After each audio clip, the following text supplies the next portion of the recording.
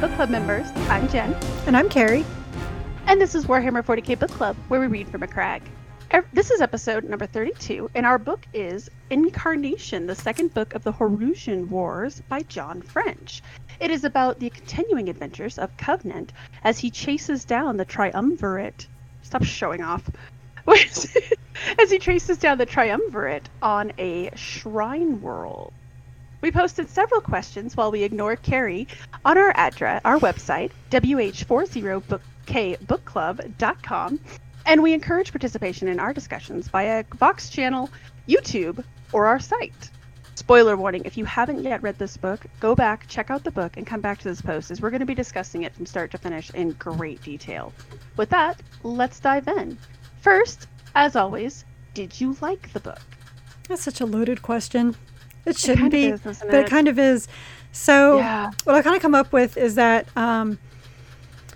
while I have a lot of questions, as in what was the point of a lot of it, and I don't feel like anything really happened in the book, at the same time, I enjoyed the scenes. They were still fun little rides. So it's just, yes, but actually no. I think I had to settle on it's just okay. To your point, I liked a lot of the scenes, I liked a lot of the concepts, but overall, I would actually argue the first 3/4 of the book don't really matter. Really, the only thing that matters is Inna and Mylassa's story, which we'll get to later. And then, what kind of the revelations at the last quarter of the book. In fact, actually, as I was reading it, I was like, why is this book not just called Revelations? Or would that have been a little too on the nose?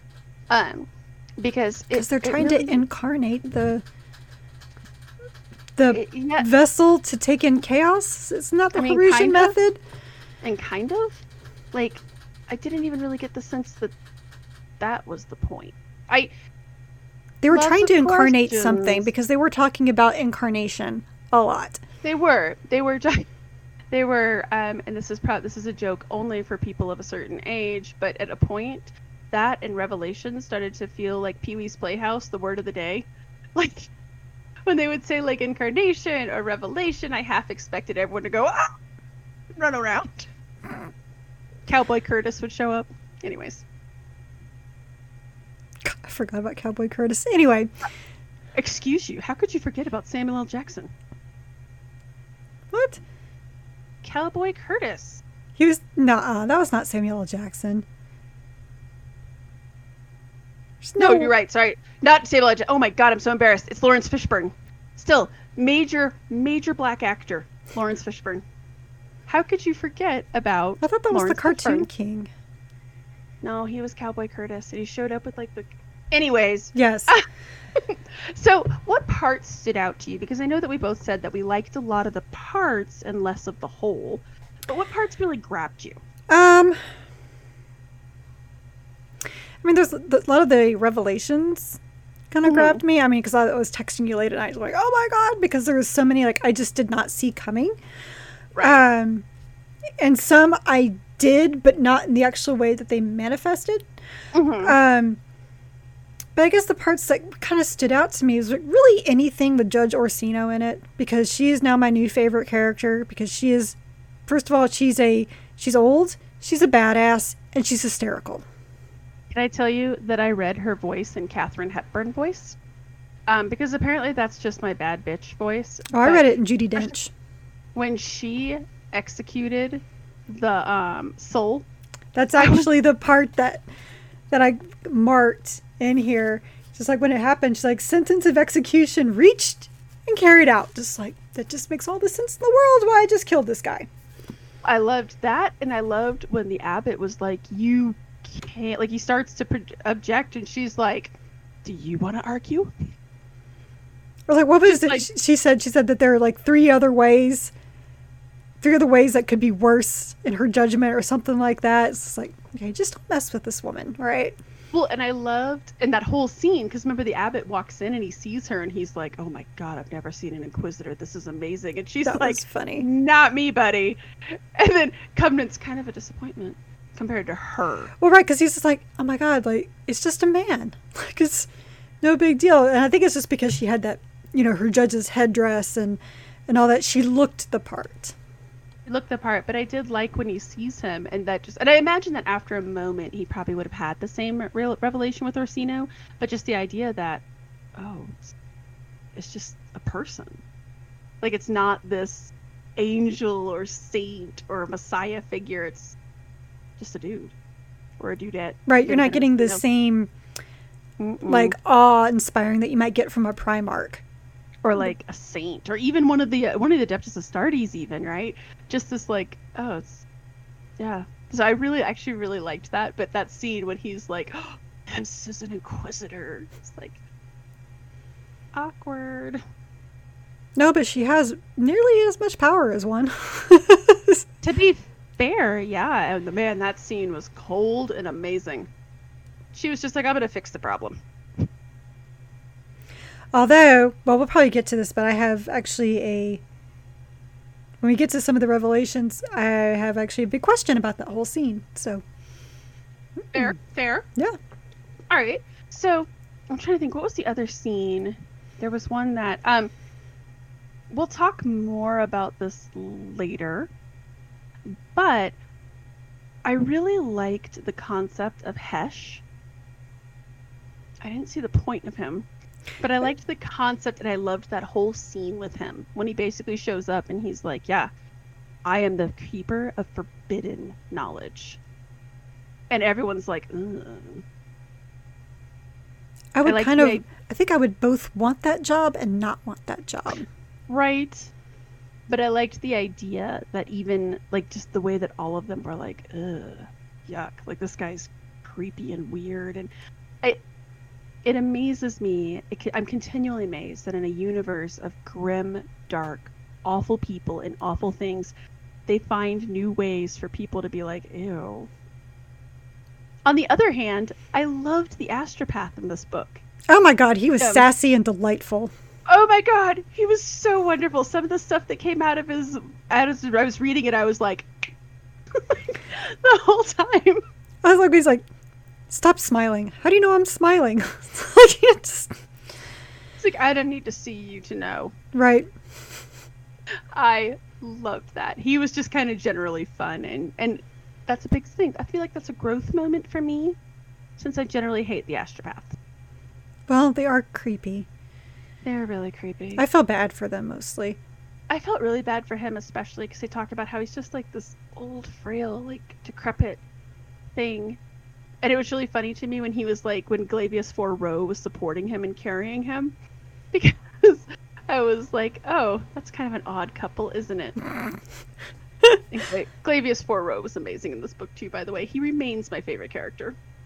Oh yes, the stuff that they're questioning him and he was arguing back. It was great. Oh, it was wonderful. So, a lot of focus, bridging that in, a lot of focus in this book was given to his supporting characters. Namely, I would say Joseph, Viola, and Cleander, and their various maladies and or personality quirk. Mostly maladies, I would say. Mostly maladies, because Viola... She's a drug addict. Total drug... Yeah, let's just start with Viola. So, total drug addict, and inherently kind of a broken person. Right? She's more of, in classic Warhammer 40k style, she's less a person and more a tool.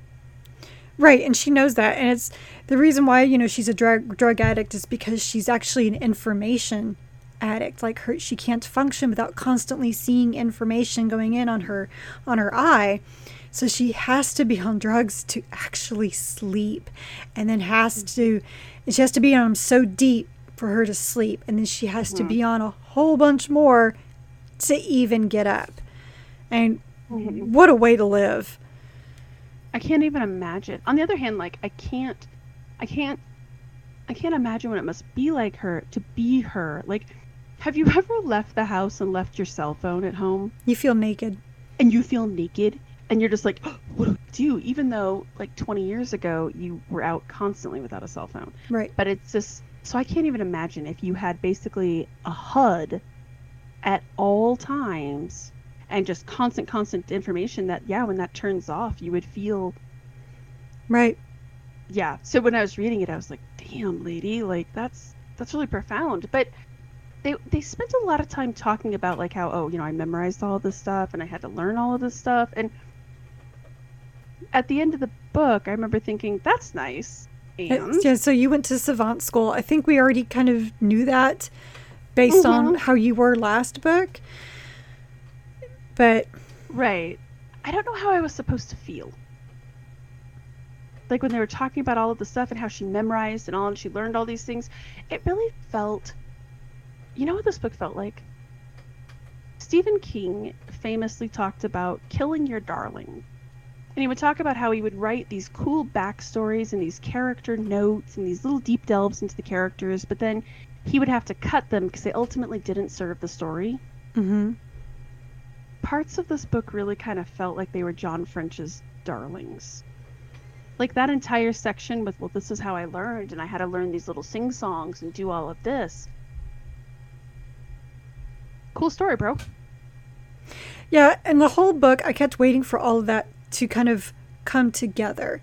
But then when I got to the last, I would say even 100 pages of the book, I'm like, you know what? I just realized something. We have not come into a point where I know where this plot is even going. Yes. And it was like the last maybe 50 pages, like a plot was coming together. But I was like, there's no way we're resolving this by the end. And of course we didn't. I actually had that same thought when all of a sudden I'm reading, and it's actually at the part where Joseph reveals that he's dying. All of a sudden I was like, wait a minute, they're still outside of the monastery. And I did a real quick flip to the book, and I was like, we've got like 20 something pages left, or 30 pages at that point. How the hell are they getting off this planet? I was actually waiting for some giant Deus Ex Machina to swoop in, especially since at that point, or like a few pages later, they tell Viola, they're like, we've got signal from the surface.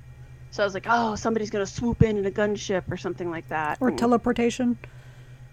So what importance does Viola's story have to this story? Ma'am, so this book reminded me a lot of Mass Effect 2, which I didn't even think about the shirt that I'm wearing with, not now I'm calibrating my calibrations shirt, but Mass Effect 2 did not have a good plot. It had great character development. That's true. And that's really what you cared about. And then you get, but there's all this build up to something amazing happening, right?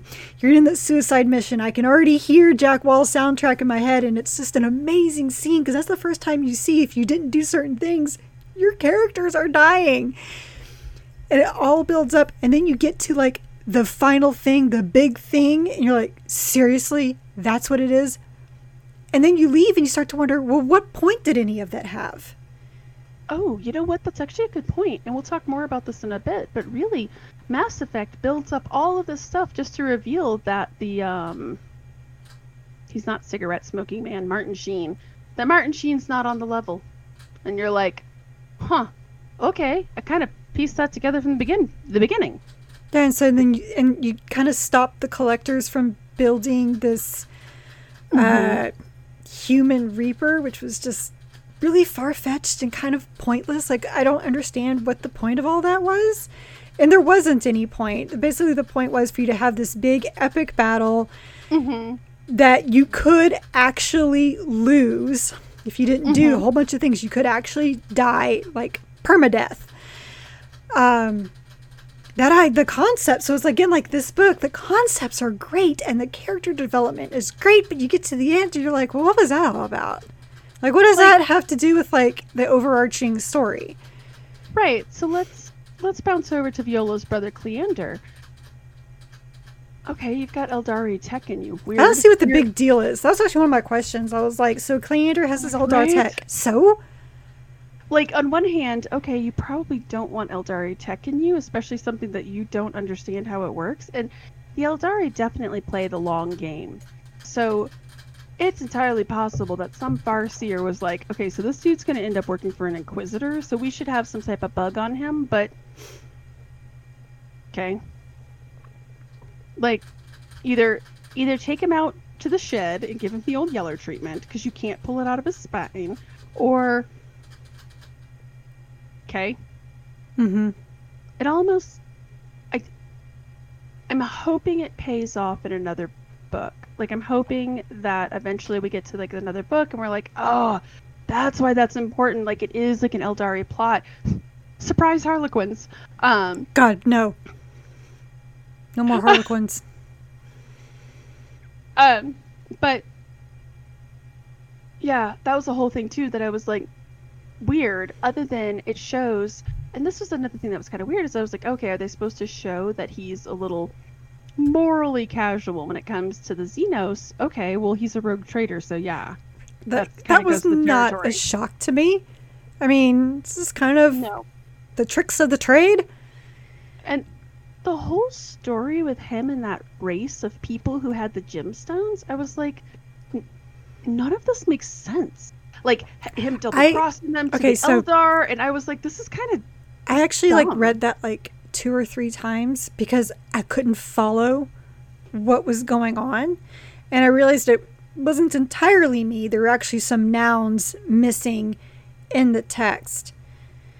Can we talk as an adjacent side? The editing on this book was terrible. There was spelling mistakes galore. There was one section where somebody was thinking something, and usually they italicize when it's internal voice. The internal voice was not italicized, and the he thought to himself was italicized. And I don't know if you had this in your book, but in my book, there was a line that was everything, but the everything was hyphenated. So it was like it might have the manuscript was hyphenated to keep it justified, and then they just didn't remove that in the actual book. Yeah. There's a few things like that. And yes, there were several words missing. So this book, I wonder if it was rushed. But yeah, that made it hard, but there's spelling errors in that section made it hard to understand. And really I was like, none of this makes sense. So you stole this and they sold you to the Eldar, but then you double crossed them, and I don't care. And in the end, it was like, okay, so long story short, you swindled a whole bunch of people, and now the Eldari, for whatever reason, I don't understand how they got you, but they do, and they installed this tech into your spine. Right, well, because the guys, like, for sold giggles. Him to the Eldari. Yeah, like, but again, they're playing the long game, but all I can say is that better have a payoff in a future book, because I was like, this is a weird little dalliance. But then when you look at Ennick-Irid, right? So then let's finally talk about Joseph, because I know that Joseph is one of our favorites. Mm-hmm. And his whole story was, I didn't like him as much in this book as I did in last book. I mean, I didn't feel any different about him. Yeah. I think I already figured out that he was dying. I really didn't need them to spell out for Iaso that when they go back to the scene with him and Iaso talking, and she's like, "You're dying," and he's like, yeah, it's fine. Oh yeah, I mean, I kind of figured that out. You kind of figured that out when he met with Orsino, and she's like, "Are you okay?" Or even before that, when he coughed, and he was like, "I'm doing everything he could to not cough again." Mm-hmm. I was like, okay, so you're definitely sick with something you don't want anybody to know. And then he, fought that guy to prove that he's fine, he's physically fit, whatever. And then he leaves and he almost collapses. Right. I'm like, okay, so you're obviously not fine. You're most likely dying because nobody in this universe ever gets sick and gets better. No. Well, and I guess I found that really kind of just like chewing page space at that point, because it was like, no, I figured that out. I didn't need that spelled out for me. And I also what was the point? Like the idea of him dying, okay, I get that. That's very sad. And I like the idea that I already inferred that he clearly is just going to keep fighting until he collapses. I mean, this guy's going to keep going. He wants to be there for Covenant and help him as long as he can, and doesn't want Covenant to worry about him, because Covenant will tell him to stay and, try to get well or just rest, and he doesn't want that. And I totally get that. Mm-hmm. But with this book, though, is one of my questions here. I wrote, why have Joseph dying? Does it even matter? And especially since the end of the book, which I assume did have the volcano finally erupting. Mm-hmm. No, I don't think the whole planet was destroyed, at least not yet, but definitely the monastery is gone. And I mean, if it's a volcano and the surrounding area, I don't know if you've ever seen a volcano explode, but it like goes out. Right. I mean, basically, that continent is fucked, basically, on that side of the planet. So I can't imagine that him, Agatha, Coleg, Orsino, or Covenant get out of that unless by a literal miracle. Well, I mean, the abbot came back with a divine mission. Maybe he was able to say, I don't know. But if Joseph does die in that volcano eruption, then what did it matter? Right? That he's died. Right. Like, why did I need to know this? Really? So if he's did get out, then it will matter. But as it stands now, it's hard to see why that even mattered. And, maybe all the things I wrote down here will all come together in the next story. Maybe. But this is too many unanswered questions for one story. Very much so. Very much so. I would agree. Because one of my questions I wrote down was, like, first of all, like the Red Pilgrims. Like, what was the point of the Red Pilgrims and Kraid? We'll talk about that in a second because I have the same questions. Okay, so like, why destroy the monastery at all? Why would Memnon want to help the Red Pilgrims when they clearly say that they were a surprise? They didn't expect them there. So why would he make those orders to the bishop to go on ahead and release that, and we're just going to destroy the place, cover their tracks? Well, let's talk about that. Let's talk about the Wanderer in general. So he's a key figure in this book. What all of his machinations arguably fail? I don't know. I don't know either. Was it even compelling? Like, I got to the end of the book and I was like, I don't even have a clear sense of what you're doing, because I had the exact same questions. The Red Pilgrims are a surprise to you, but you kind of want to help them, but then you're also a little surprised. I mean, again, you're surprised to see them. They're clearly not working with you, and they're clearly not part of the vessel. And he's looking for the kid. Remember, he's quizzing Zillida what happened to the kid, Enna, and Memnon was. Memnon was, yeah. Mm-hmm. But he's asking Zillida about it, which I'm like, but you already know she's off the planet, so what do you care? Okay, so that's the other thing. I wonder if he knows. So, because I don't think they knew, because if they knew, Idris would not have made her be one of the renewed. So, more about that. So, in the beginning, this is why I had story. To go back. Like, not just how you were saying that. Like, so fun story. So, yeah. So this morning I texted you and I was like, wait a minute, I just realized something. And I had to go back and I had to reread sections of the beginning, because if you recall, in the beginning, when the high priest, the sorceress, and the wanderer are all talking, they're all in a bar. A high priest and a sorceress walk into a bar, and the wanderer says, "Where's the covenant?" So funny because they're all together. Anyways, they're talking specifically about the child. Remember, they say they're surprised about Dominicus Prime, like it's there again. And they ask about the child, and Idris / the sorceress is like, oh, well, no, but the child disappeared. Like, we don't know what happened to him. And then Memnon changes the subject and is like, oh, yeah, but what about your assassin that you sent after Covenant? And she's like, oh, she was just some ganger girl. It doesn't matter. So, riddle me this, Batman. Was that did John French forget that he wrote that section? Or was the Wanderer, were they basically trying to exit the Wanderer stage right? Because if I have learned nothing about the Inquisition, it is that these guys are plotting on plotting on plotting on plotting, and everybody has a knife at each other's throat. Oh, yeah. So, was this whole thing, did they send him on a fool's errand knowing there was nothing down there? just to exit him stage right? Because that whole chapter is basically full of them bullshitting him. So, right, but so what I got from all of that is, and I have like so many questions about that too, because, you know, and they find out that it's Argento who comes and takes her before we find out, spoiler warning, before we find out that the high priest is actually Argento. So I guess Covenant didn't kill him like he was pretty darn sure he did. So the guy, he was soft dead. So anyway. Right.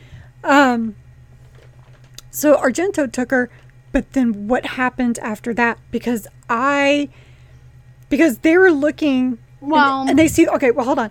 They see the prospect is going to be Dominicus Prime, which they say makes no sense because they know that the child is missing, that she's not there, but maybe she's come back, so that's why they kind of go and look. So if that's the case, if she really was missing from Argento somehow, either he knows she's the Renewed, because I can't imagine Idris taking this child that Argento would want, this potential witch, and making her Renewed. Okay. So jumping forward a little bit into Inagairid's story there, I actually wonder if that's exactly what she did. Because remember, she shows up and she's talking with Inna, and she's like, you know, she's asking her name, and she says, oh, well, the man gave me this name. And she goes, yeah, I bet he did. And Acia, then Enid, a.k.a. Revelation, a.k.a. Acia, says to her, well, is the man coming back? And Idris says, no, he's never coming back. So part of me wonders if she took the child, like, what? Part of me wonders if she saw that the child was super dangerous and brought her to Iago to then make her Renewed, so that then she's basically blank and she's controlled. Oh God, I'm about to reference X3. And okay, really so that would fit in that idiom for sure, with the Horusian idea of controlling chaos. She's basically put on ice, and I'm about to reference X3, and I'm really sorry. But if you remember, and you're in the abortion of a movie that was X3, when they revealed that, I hate this movie so bad in this whole plot, but it's similar, so it makes sense. Bear with me here. But they revealed that Jean Grey is such an incredibly powerful, potent psyker that they can't really control, that the professor basically imprisons her within her own mind and puts shackles on her so she can't use her powers. Anyways, the professor would never do that. I've had wine. But I wonder if it's something similar where they were like, oh, we can't control this thing. We need to put it on ice. Or, like, was that something that both Argento and Idris both decided? Or was it just Idris taking a look at this and being like, take her out. She's too unstable. We need to, blank her, basically. Which is the perfect cover story, right? You blank her entirely, give her some meaningless ganger background, and go forth. Maybe. But then the question is, does Argento know? And I can't see him sending Memnon there to see about prospects if he does know. Because what a waste of time, right. Which does add up the whole book. But right, but if you're trying to exit him, if you're trying to kill him, which it's like the mechanism of assassination. It just dawned on me as I said that they could just literally just jettison him out of an airlock and nobody would ask twice. Right, like there was no need to go through these great lengths. Would have made the short story a lot shorter. I don't know. So were they actually looking? Well, I mean, they did say that something was going to happen there, and then when you look at what happens to the abbot, something happened. Yes, and it just wasn't what they thought it was going to be. They did find an almost prospect as well. Let's see. Anyway.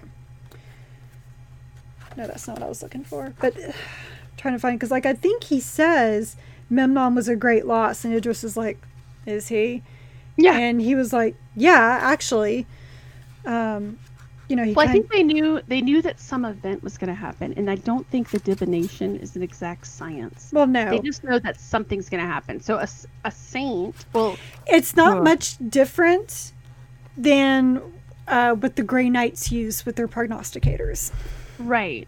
So, and that, I mean, I guess actually that dawns on me. That does ask the question, was the abbot... I mean, I'm assuming the abbot was a saint, but was he... potentially the prospect, like, because they don't really find an outright prospect, right? They find the dude, they find the prophet of hate, the cred, okay, something like that. All right, I'm pretty sure Argento doesn't know, because in the epilogue, it says, actually, no, she's the one who says the Wanderer is a bad loss. And it's Argento that says, is he? He's like, yeah. I think maybe he sent him down there on a fool's errand. He might have, but then he says, no, because she asks him, well, you gave the answer to Memnon when he asked. It is a crucible of fate. Those were your words. Did you lie? Argento says, no. But after the loss of Revelation, I just thought it was done. The two went together, child in place. That another prospect should arise there after all this time. For a while, I wondered if somehow she was still there. I don't think he knows. So Idris, well, and that's really funny because remember later, he's kind of bitching at her and he's like, you could never hide your emotions or feelings from me. Apparently she just hid a whole child from you.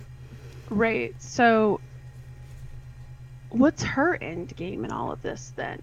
Is she a double agent? Because the weird thing is, because Argento was a Thorian, I believed. And apparently a Harusian too. Because remember they actually talked about in the first book that was one of the reasons that they kill him. Well, it's because he branches from Thorianism to Harusianism. Okay. And they're like, "Ugh, that's not good." But apparently Idris was like, "That's fine." Or is it? I don't know. I have so many questions. I'm wondering, like, if her long game is that maybe she's not really Harusian, and this whole thing is a diversion to kill them all. It could be, right? Because I mean, the best place to in plain sight. No, who was it who said that? I think it might have been Teddy Roosevelt, but it's better to be inside your enemy's tent pissing out than outside pissing in. That sounds like a Teddy Roosevelt thing. It sounds like a Teddy Roosevelt thing to say. But it's perfectly right. Like, where else to control these people but then to be on the inside with them? And that in particular, she's clearly moving some levers, but then also so is Argento, since I really do believe they knew that an event was going to happen there. The event wasn't quite what they were hoping, so they destroyed the whole monastery, which, why though? Yeah, what was the point of that? I don't really understand. The only thing is, like, other than him being angry because there was another Inquisitor there. Or covered their tracks. That could be too. This is how they decided to kill Covenant. Mm-hmm. Pretty elaborate way to do it, but, omelets and eggs, right? Oh, that's the Imperium way, to be fair. Right. Let's just kill everybody here. I just didn't really have a clear sense of what... Yeah, who, what, when, where, why, how. Like, he gets there, oh my god, the kid's gone, the Red Pilgrims are here, Covenant's here, so fuck it, just destroy the place. Just kill them all. Okay. All at once. Obviously, you can't... They're basically, I think they're waiting for the prospect to appear. It didn't appear, with Memnon's experiments, and they didn't see it appear, so just burn the whole fucking place down. Right. Just peace! We're out. Pretty much. I mean, it really is. It's literally just flipping the game board over, right? They built a hotel on Boardwalk, and now the game's just done. So that was a little weird to me. But let's talk really quickly about the Prophet of Hate and the Red Pilgrims, because it was this constant threat and this. But ultimately, I There was didn't no think point they to were any of it. I didn't think they were even that important to the narrative. No, Like, they were.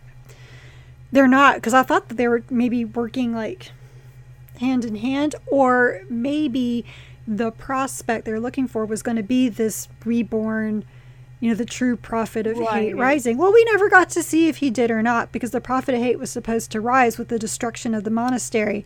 Well, the book ended before we could see the prophet of hate actually appear. Right. And more importantly, they seemed very relevant when they were going through Asia's story. Because remember, they talked about how there was kind of this unrest and uprising in the background. Right.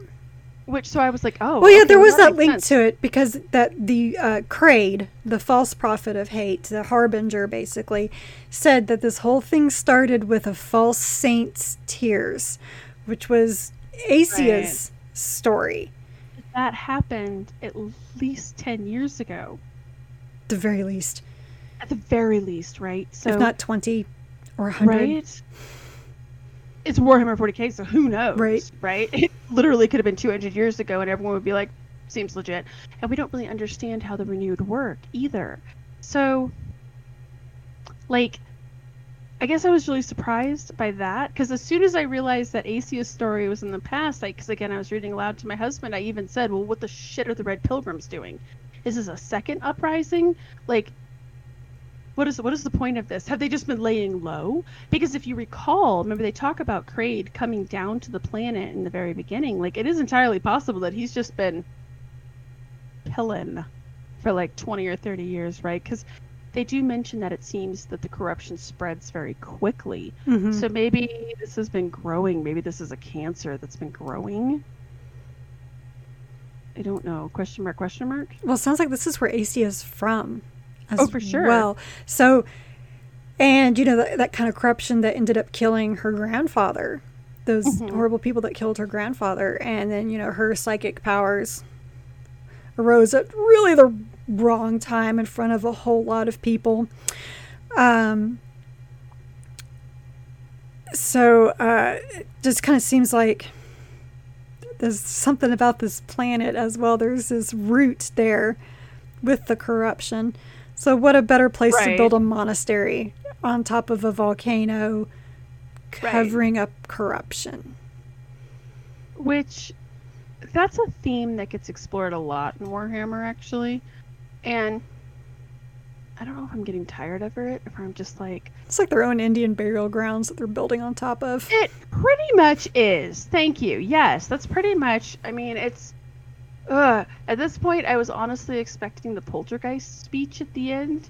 You moved the headstones, but not the bodies. Like, there's something cursed here, and okay, but again, and? Like, right. Okay. Again, I felt like so many of the elements of this book, I found myself going, cool. So, that was one especially. Let's talk about the real meat of this book, though, shall we? What is the real meat? Inagairid. So and boy, they really dragged that one out. Right. So Mylassa which I did like getting a little more of a glimpse into Mylassa. By the way, that little sassy interaction she has with Severita, where she's like, "We can't all be self-loathing." That was delightful. Nice. Like, I always like it when they stick it to the Repentia, because they annoy me. Right. And Severita, too, I did like, though, when she's like, you know that I'm here to protect you, too, right? Like, she's got a point. I found that kind of fun. That was a fun little interaction. But, so Mylassa, like, oh my gosh. So, first off, what does this mean for the people who are on board the ship? Because now they have unlocked, they've basically taken an exceptionally potent and unstable psyker, woken her up, and she's on a ship. That seems like a really bad place to have her. I guess they can turn the ice back on. That's true. Mylassa, though, is she trapped in there with her? Because she's scared at the end when she's like, you're too powerful for me to be here. Well, and she gets shot. Yeah, that too. And Nakura shoots her, doesn't kill her because Val deflected the bullet, but it still nailed her in the shoulder, which can still kill a person. Yeah. And they didn't really kind of mention it. Yeah, she's on the ground. They mentioned there's blood everywhere, but, just... They mentioned that the Medicae and Severita are fine, but they don't mention Mylassa. No. And I was like, assholes. Because I like Mylassa as a character. She's very interesting. There's clearly something awful and tragic there.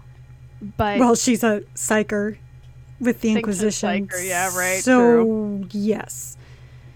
True. But the fact that she's all shriveled and she just kind of exists in this form, in her mental form, right? Mm-hmm. But oh my god. So first off, let's start with, did you see that coming? What Enna was? Yeah. No. Oh my god. No. It was I like when it all. dawned on me. I think it was the word revelation is when it dawned on me. Now, I will say that Mylassa's peeling her mind like layers of an onion. Like an onion. Those passages were brilliantly written. I especially love the one that you actually had to read backwards. Yeah. Look, this actually reminded me a lot of the first book. If you remember when that woman starts having the psychic incident, and all of a sudden Mylassa's like, oh, how did I not see this? But the woman losing her grip on reality with the blink. That was so well done, and this was so well done when all of a sudden they're here, and then they're here, and Mylassa's going, you tell me where we are. Right, and this is the whole, retrace your steps. Retrace your steps. And I was like, well, yeah, it's still coming out of order. And then I was like, oh, wait a minute. So then I reread it backwards. Like, oh, there we go. That's brilliant. Yep. So good. So brilliant. So smart. That was actually, I put on Facebook one of my favorite GIFs of all time, when the guy gets the sick burn in and he's all smug and the guy's like, that was me when I read that section, because I had the same reaction when I was like, oh my god, it's being told backward. It's like Memento in a story form. It was done so well, and I have to admit that I did not see that coming at all. No, just when I think, like I said, it was that word revelation. When it clicked who she was, I was like, oh, okay. Because the whole time I'm reading these parts of the Asia, I'm like, what the fuck is this? What do I care? Who is this, and why does this even matter? And I just kept hoping that it would, and yes, it did, thankfully. And when it clicked together, it was very well done. I actually went back and reread some of the passages with the italic passages with Asia, and understood them. I got a little bit more out of it. It's very, very, very well done. Right. Once you understand that that's in the past, as soon as it clicked with me that I was like, because at first I kept thinking, I was like, oh, this is going to be some little girl, and Covenant's going to have to shoot her, and it's going to be really sad. And then when it was revealed that it was Enna, oh shit. That was lovely. Yeah, there's a few I didn't see coming. I didn't see Argento coming. That one I kind of pegged. So moving on to the high priest reveal surprised you. That one, I'd actually even said that at the beginning of the book, because I don't remember what he said. There's a line, I'll have to go back and find it, but he said something about Covenant, and I was like, I bet you that's Argento. And sure enough, because we knew that it was Idris, right? Was the sorceress. Right. That was already declared last book. The Bal one, I knew that he was going to be a double agent of some type. Right. I did too, because he was too helpful. I watched enough NCIS reruns with my husband to know that the one guy that's overly helpful always is the murderer. Well, he was just a little too familiar, right? Yeah. And the scene when he's like, well, why don't you shoot me? Well, you're just not going to do a very good job if you shoot me. I was like, that's exactly what an assassin would tell you to do. So I was definitely expecting I knew he was a plant, cross, but I did not expect him to be a renewed. Right. When he started coming to her and they talked about how his eye, he suddenly just goes very cold and monotone when he's talking to her. I was like, oh no. And then when he pulled the coin out, God damn it. I really wanted there to be some Bal Viola romance, and now you just can't have that, because why we can't have nice things. Now you can't have that because he's a fucking renewed, and So here's the other clearly question. working So, for you know, Idris. so Ninkura, was Memnon's agent, and obviously Bao is Idris's agent, who just killed Memnon's agent. It's like Enna is more important than you realize. So it's like, yeah, she knows. And so that's the only reason why she wants her back, is that you took my toy. I need my toy back. I'm not worried about what you're going to get out of her, but or is it that Idris is going to be double playing Argento, and so Enna is in Covenant's care? Could be. I like how I talk myself into different theories during this. Like, I'm like, I don't think so, but no, wait, actually it is, because this did happen. And yeah. It's actually one of the things that I love about when we do this podcast. So everybody gets a little theater of the mind here. One of the things, not theater of the mind, stream of consciousness here, that I do like, that a lot of times when you start talking about stuff. So famously, when we used to do our comic podcast, I read an issue of a series called East of West. I don't recommend it because it took like 5 years for him to finish it. I don't know if you remember that, when I was just enraged about this comic, and I was like, what the hell is going on? None of it makes sense. And I started walking through it, and then all of a sudden I was like, oh my god, it was in the past. Yeah. We were seeing the past. It's one of my favorite things about this, because as we start talking through, all of a sudden you're like, oh, Tumblr start clicking into place. Right. But we did the same thing, with Spear of Emperor as well. And even with Lucas. Oh, yeah. So it's kind of fun. So first I'm like, wait, how dumb do I sound? But then I'm like, no, just the more like you talk it out, realize like, oh, wait. That's what the brilliance with like talking about books. Hey, we should start a podcast about that. Anyways, I kill myself. But yes, and that's one of the things, like, does that make her, like, Idris has already told Argento that it's just some ganger girl, who cares? Does that then make this the perfect hiding place in Argento's little pet, which we're going to talk about more in a second here? Like, it's just some ganger girl, who gives a shit if Covenant has her? Does that make her that the perfect hiding place? Again, hiding in plain sight. Yeah. Right? Like, that doesn't matter. It's just junk. She's a nobody. Yeah, she's just some gang girl that I picked up, which I just absolutely, again, as soon as they revealed Idris coming and picking her up, I was like, oh, honey, you're playing a dangerous game, Idris. But it was Idris. Man, I wish I had the other book here. You know what? I have my notes. No, I wrote this down. It was her. That said, God damn it, I just wrote down the page number. You talk about, how basically the Inquisition, because they all have this free reign, and they all have these different ideas on how to handle this free reign, the only way to sometimes come to a resolution is through violence. And she, tells Enna, trust no one, and Enna's like, I'm not sure I would know how to do otherwise. Because that's how the Inquisitors roll. They don't trust anybody. No, literally nobody. And, right, so it's hiding in your, like, yeah. So let's talk about that really quickly, because I was not surprised necessarily. I was not necessarily surprised that was Argento. I was surprised out of my fucking mind about the whole, he gave him the name Covenant. Especially when you look at the fact that he gave Acia her name Revelation. So, what does this mean for Covenant? Wild speculation time. I don't want him to be renewed. That made me so sad. I'd be a little crushed. And how effed up would that be? To have a renewed Inquisitor. I will say, though, I always thought his name was weird. At least now there's actually... Oh, it's a weird name, right? At least now there's an actual reason why he has this weird name. It's not that John French was like, pulling the names out of the hat and was like, this one sounds cool for an Inquisitor. Little on the nose, maybe, but sounds pretty cool. At least I know it's not that. Well, no, I thought Covenant was an established character.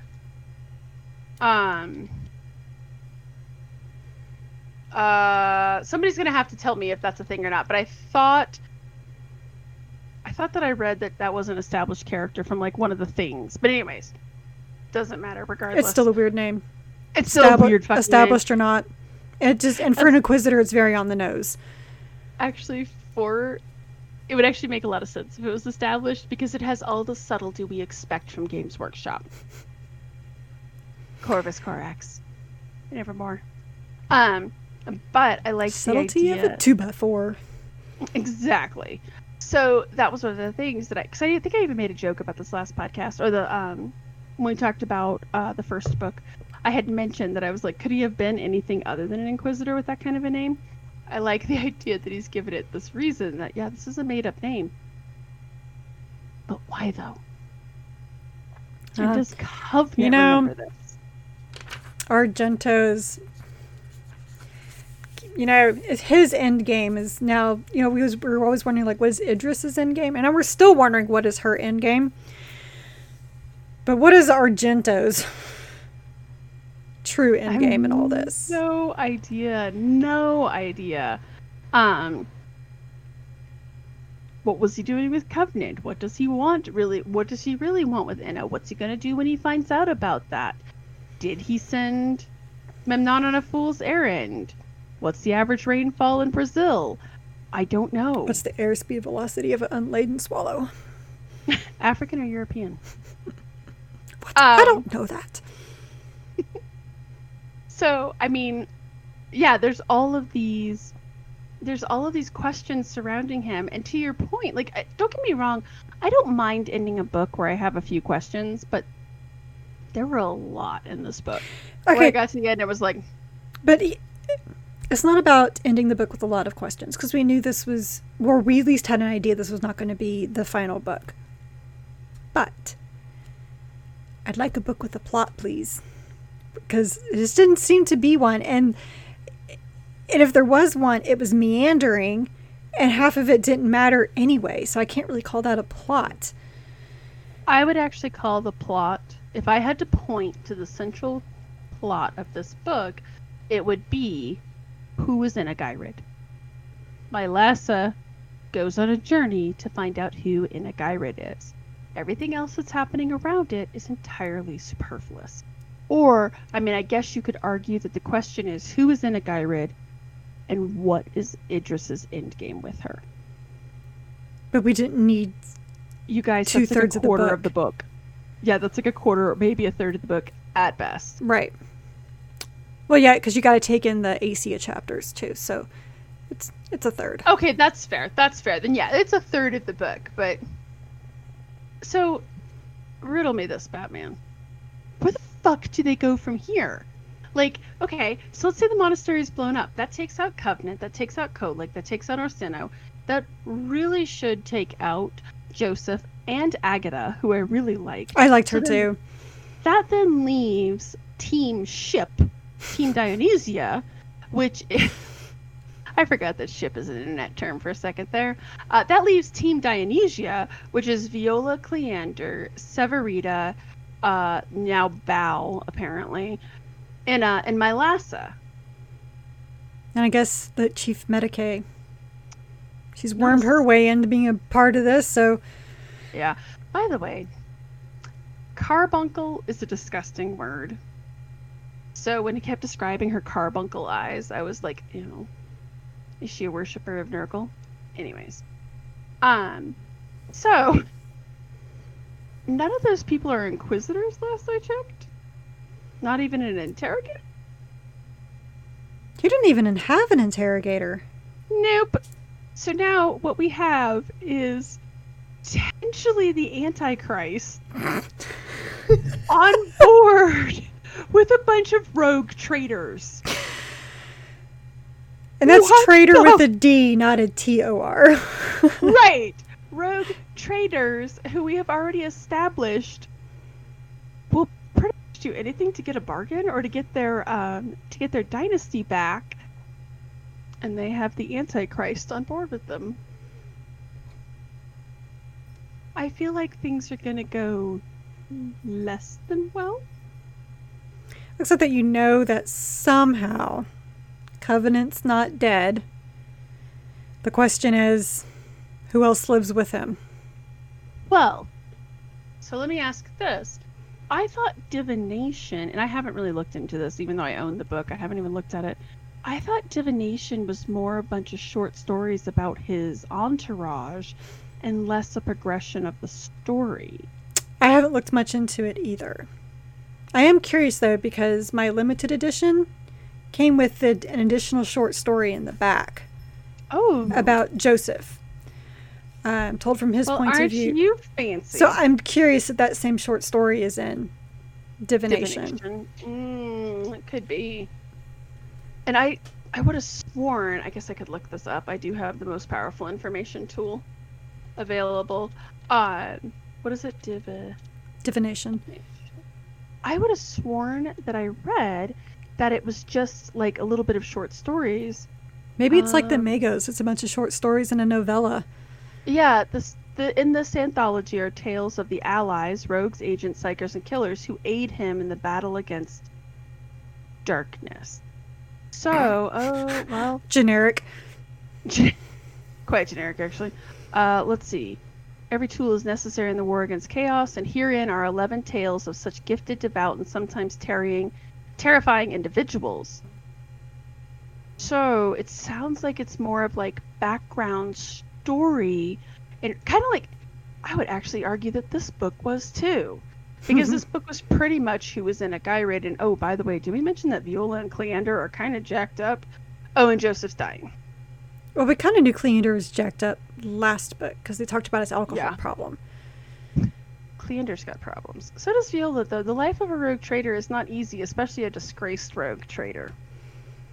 Which, I would actually... And one that went to Savant School. In case you didn't know, she went to Savant School. Did she? Yeah. They mentioned it like once. That must have been hard. Tell me more. Actually, so one of the things that I would really like them to go into in Divination is how they become indentured to a Inquisitor, because the document that gives rogue traders their power and their ability has a drop of the fucking Emperor's blood on it. So, like, I'm just curious as to how that gets revoked. Maybe it has something to do with the Eldari technology on his back. I don't know. Anyways, I don't know where they go from here. And quite frankly, I'm at the point where, and I think we talked about this earlier, I don't want Covenant to be dead. But on the other hand, I'm going to have a lot of questions if he survives. And if he survives because of some divine intervention, okay. But everyone else better be dead, because then I'm going to still have questions. I managed to save only me and my 3 cohorts. Or does Idris, the one who somehow saves him? Oh, God. Watch it end up being interesting Covenant getting together to team up against Argento. Can you imagine that awkward-ass conversation? Okay, sorry that I'm still alive. Awkward. But Argento's still alive. But I need you to not focus on that right now. And so now I'm thinking of Airplane, but that's not important right now. That's not important right now. Nor is the fact that you have the goddamn devil spawn on your ship. She's a nice devil spawn. So charming, as was Val. And that should have been my first tip. The fact that he was very charming and he was really cool. I guess my tip should have been, and Viola was like, I don't know you. I kept saying that over and over again, just really, really forcefully. I was like, okay, maybe we're not supposed to trust this guy at the outset. No, guess that should have been our real tip. That should have been our first tip. And, I mean, there were a variety of things, actually, that should have been. The fact that he was really fast with his guns, because you remember they talked about how really fast, like Severita talks about how in a guy raid, she's like, look, Severita's like, I move fast. But this woman's unlike anything I've seen. And they kind of talk about that with Val when she throws the coins up in the air. I kind of liked it, though, that she made him throw all of his coins. And that he was a generic ganger background, kind of. Like, they must all have, like, a same template. Like, what is that movie? Blade Runner. Where they all kind of have a generic template background. I kind of liked that idea. But I was also a little brokenhearted too. But I have no idea where they go from here. Like, Me neither. Okay, what do they do? What do Covenant or what do Cleander and Viola do? Just dust off and then hope Your guess? Go find the nearest friendly Inquisitor bar and be like, we need a new Inquisitor. Is there places like that? Is there a place where rogue traders can go and be like, I need a new Inquisitor? We lost ours? I have no idea. But maybe. It wouldn't surprise me. They stumble across Eisenhorn. He's like, funny story. I need a ship. And a crew that doesn't ask questions. That could be fun. So weird. Can you in imagine? a really weird way, but it could still be fun. Like the best crossover event ever. All right, let's make this happen. Let's make this happen. Or let's see. Tucked into it. Maybe the Inquisitor from the Grey Knight book, or no. There has to be another interesting. Oh, maybe the Inquisitor from Rachel Harrison's book. She needs more crew, anyways. After she lost her wife, she and Viola, I feel like could have a really good time together. Oh, you mean Mark of Faith? That yes. book? Oh my god, but I hated her. She was an awful person, but you know what? I mean, maybe that's or maybe the Inquisitor from Rites of Passage. That lady was a badass. I'm sure that they could show up and be like, yeah, so our previous Inquisitor friend is gone, and she'll be like, I got you, fam. She had a cool entourage too. They could she did have a cool entourage. Blend, and there you go. I don't know. Do you just put in a Craigslist ad? I don't know. I'd like to think that they go to their, local pub. It's like an RPG. You go to your guild lodge, put out an ad. I need LFD. a new clan. LFD, we have a savant and a pilot. Need Inquisitor. I mean, to be fair, they really are almost a full party. And ask the bartender if there's any news going on and go on some side quests for a little while. Do you have any rumors or news? Aye, we've got rumors and news. The local shopkeep is up to no good, I tell you. Yeah, pretty much. That could actually be a lot of fun, I'm just saying. But, I mean, I got to the end of the book, it was like, okay, so like half the party got killed. Possibly. And they're like important. And if they don't get killed, I'm going to be very... You want Covenant killed? He can't be killed. I don't want him killed, but when you set up a literal volcano explosion beneath his feet, he better fucking be killed. Again, to the soap dish argument, her head was cut off. He is dead. He has ceased to exist. He should be pushing up the daisies. I have very strong feelings about this. I don't think he's dead. Oh, for fuck's sake. I'm pretty sure he's not. The reason... If Divination is not a continuation, if it really is just a collection of short stories, then we're going to have a third book because there's too much left out in the open. And yes, it is called the Horusian Wars and not Covenant's Adventures, but he is still like super important. Besides, did you notice he had his own paragraphs of his point of view? Oh my god, by the way, that shocked me. At the end there, when all of a sudden they were like, Covenant did this, and I was like, whoa, are we actually getting to see something from his point of view? It wasn't that illuminating, per se. No, but no, it was. Because he actually talked about how, for the first time in many years, he was afraid. Yes, it's true. And he was talking about, and it wasn't just fear he was going to die, it was the fear of failing again, is what he kept saying. But again, anyway, he is still like the main character, even though he is, but he isn't. He is the Inquisitor in this whole thing, so he has to live somehow. Well, he's the one with the badge. Everyone else is just super fun and super cool and can do all of this stuff. I'm going to believe that before Iacto burned away forever, he somehow whisks them off the planet. It wouldn't be the best plot device, but there's got to be some way that they got off. At least Covenant got off. And if he gets off, it better be Judge Orsino too. Oh, dude, if Orsino doesn't get with him, I'm going to be really angry because I loved that character. She was too awesome. And yeah, You're not going to like the next book no matter what, it sounds like. That's not true. Oh, whatever. You're going to be mad if he's dead. You're going to be mad. No. But then what's it going to be about? It's not going to be the same, so you're going to be upset about that. You're going to be mad if he stays alive. There's no pleasing you, woman. No, I will only be mad if he's alive. I'm very curious as to where they're going to go if he's dead. I have faith that Josh Reynolds, for the next book is Josh Reynolds. I have good faith that John French will figure out something for them to do with the lack of Covenant. I'm concerned because to your point, the whole book situates around him, and the fact that Argento basically hand raised or clearly molded and formed this individual with a very certain purpose in mind makes me think he can't be dead, which is going to irritate me. So it better be something super compelling and interesting as to why he's off, and not just, oh, right before Iacto died, he bamfed me off the planet. Anyways, I would actually be okay with him being dead, though, because it would be interesting to see where they go from here. What do they do? I don't know what you do when you're beholden to an Inquisitor and the Inquisitor dies. You know, we had the same questions at the end of the second Vaults of Terra book.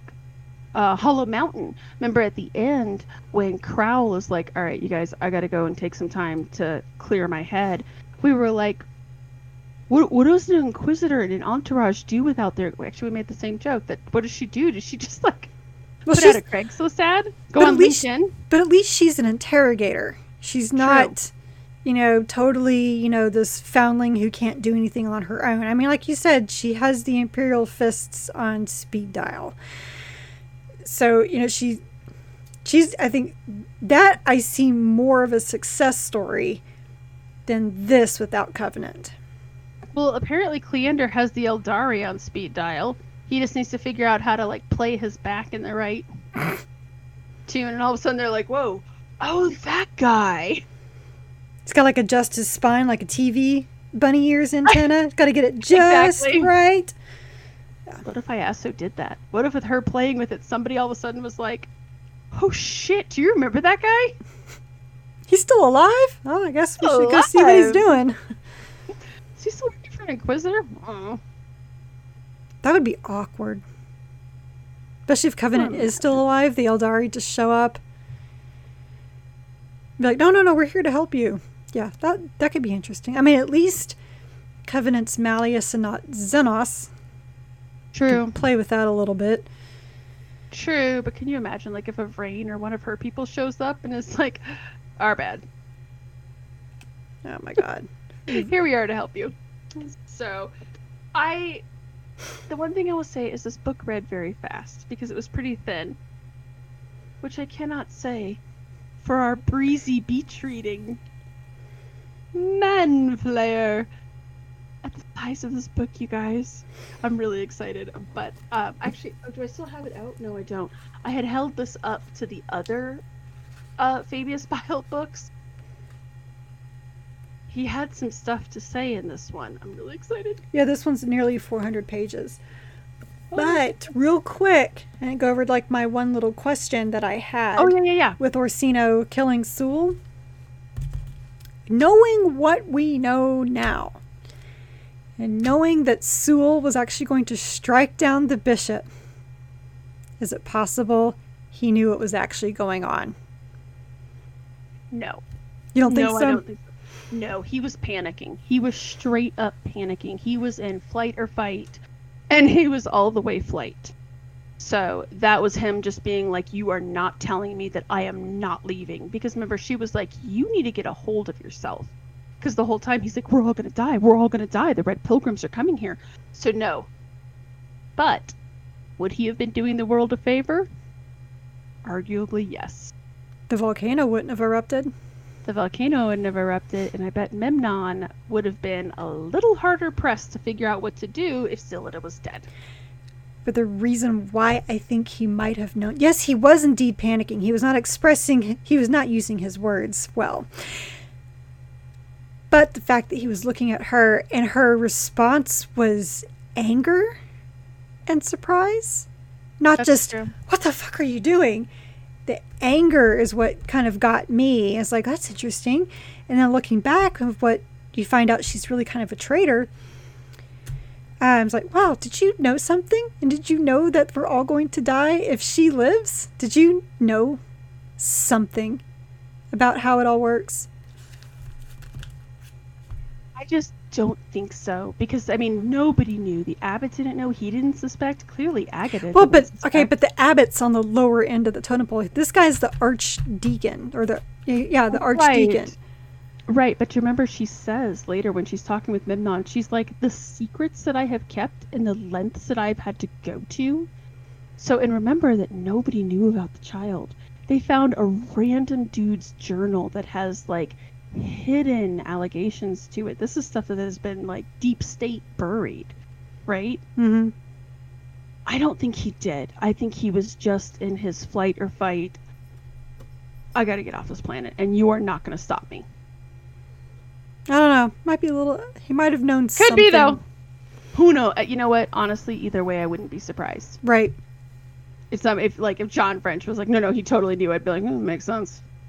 Seems legit. Seems legit. I mean, the corruption clearly goes deep on this planet.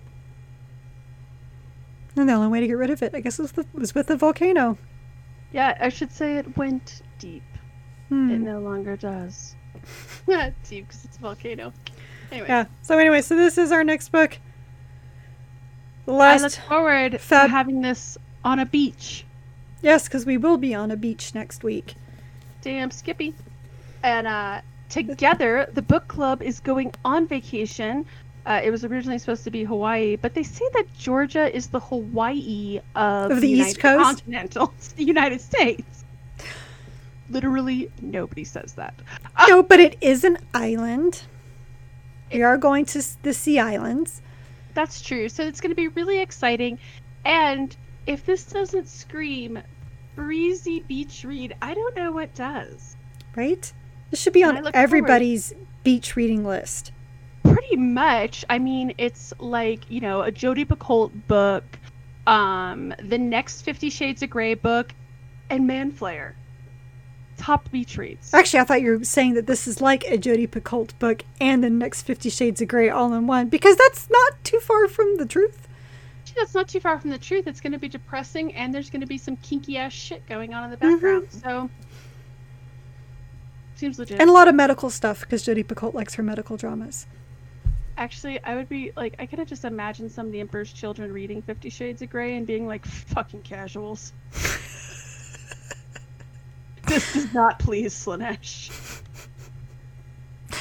True that.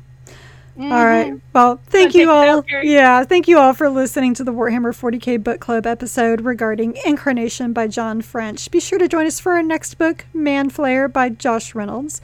We are an unofficial book club and are not affiliated with the Black Library or any of its affiliates. You can find both the vidcast and the podcast on our website, wh40kbookclub.com.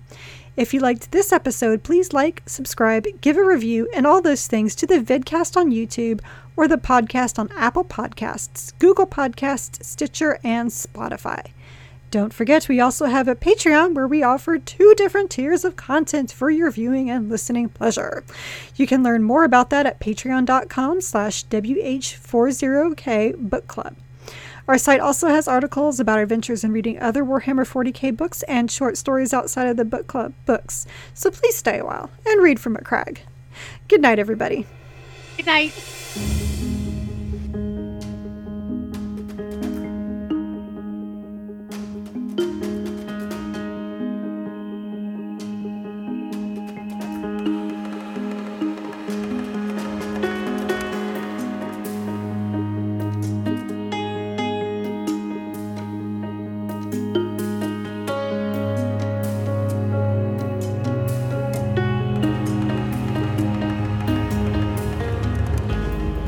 This episode of the Warhammer 40k Book Club was hosted by Jen Bozier and me. Recording and editing of both the vidcast and podcast were done by me. The book club questions and discussion format were done by Jen, and all of our music is by Jingle Punks. The Warhammer 40k Book Club is a Warhammer LLC production. This is a Voxcast that even he, Cato Sicarius, would approve.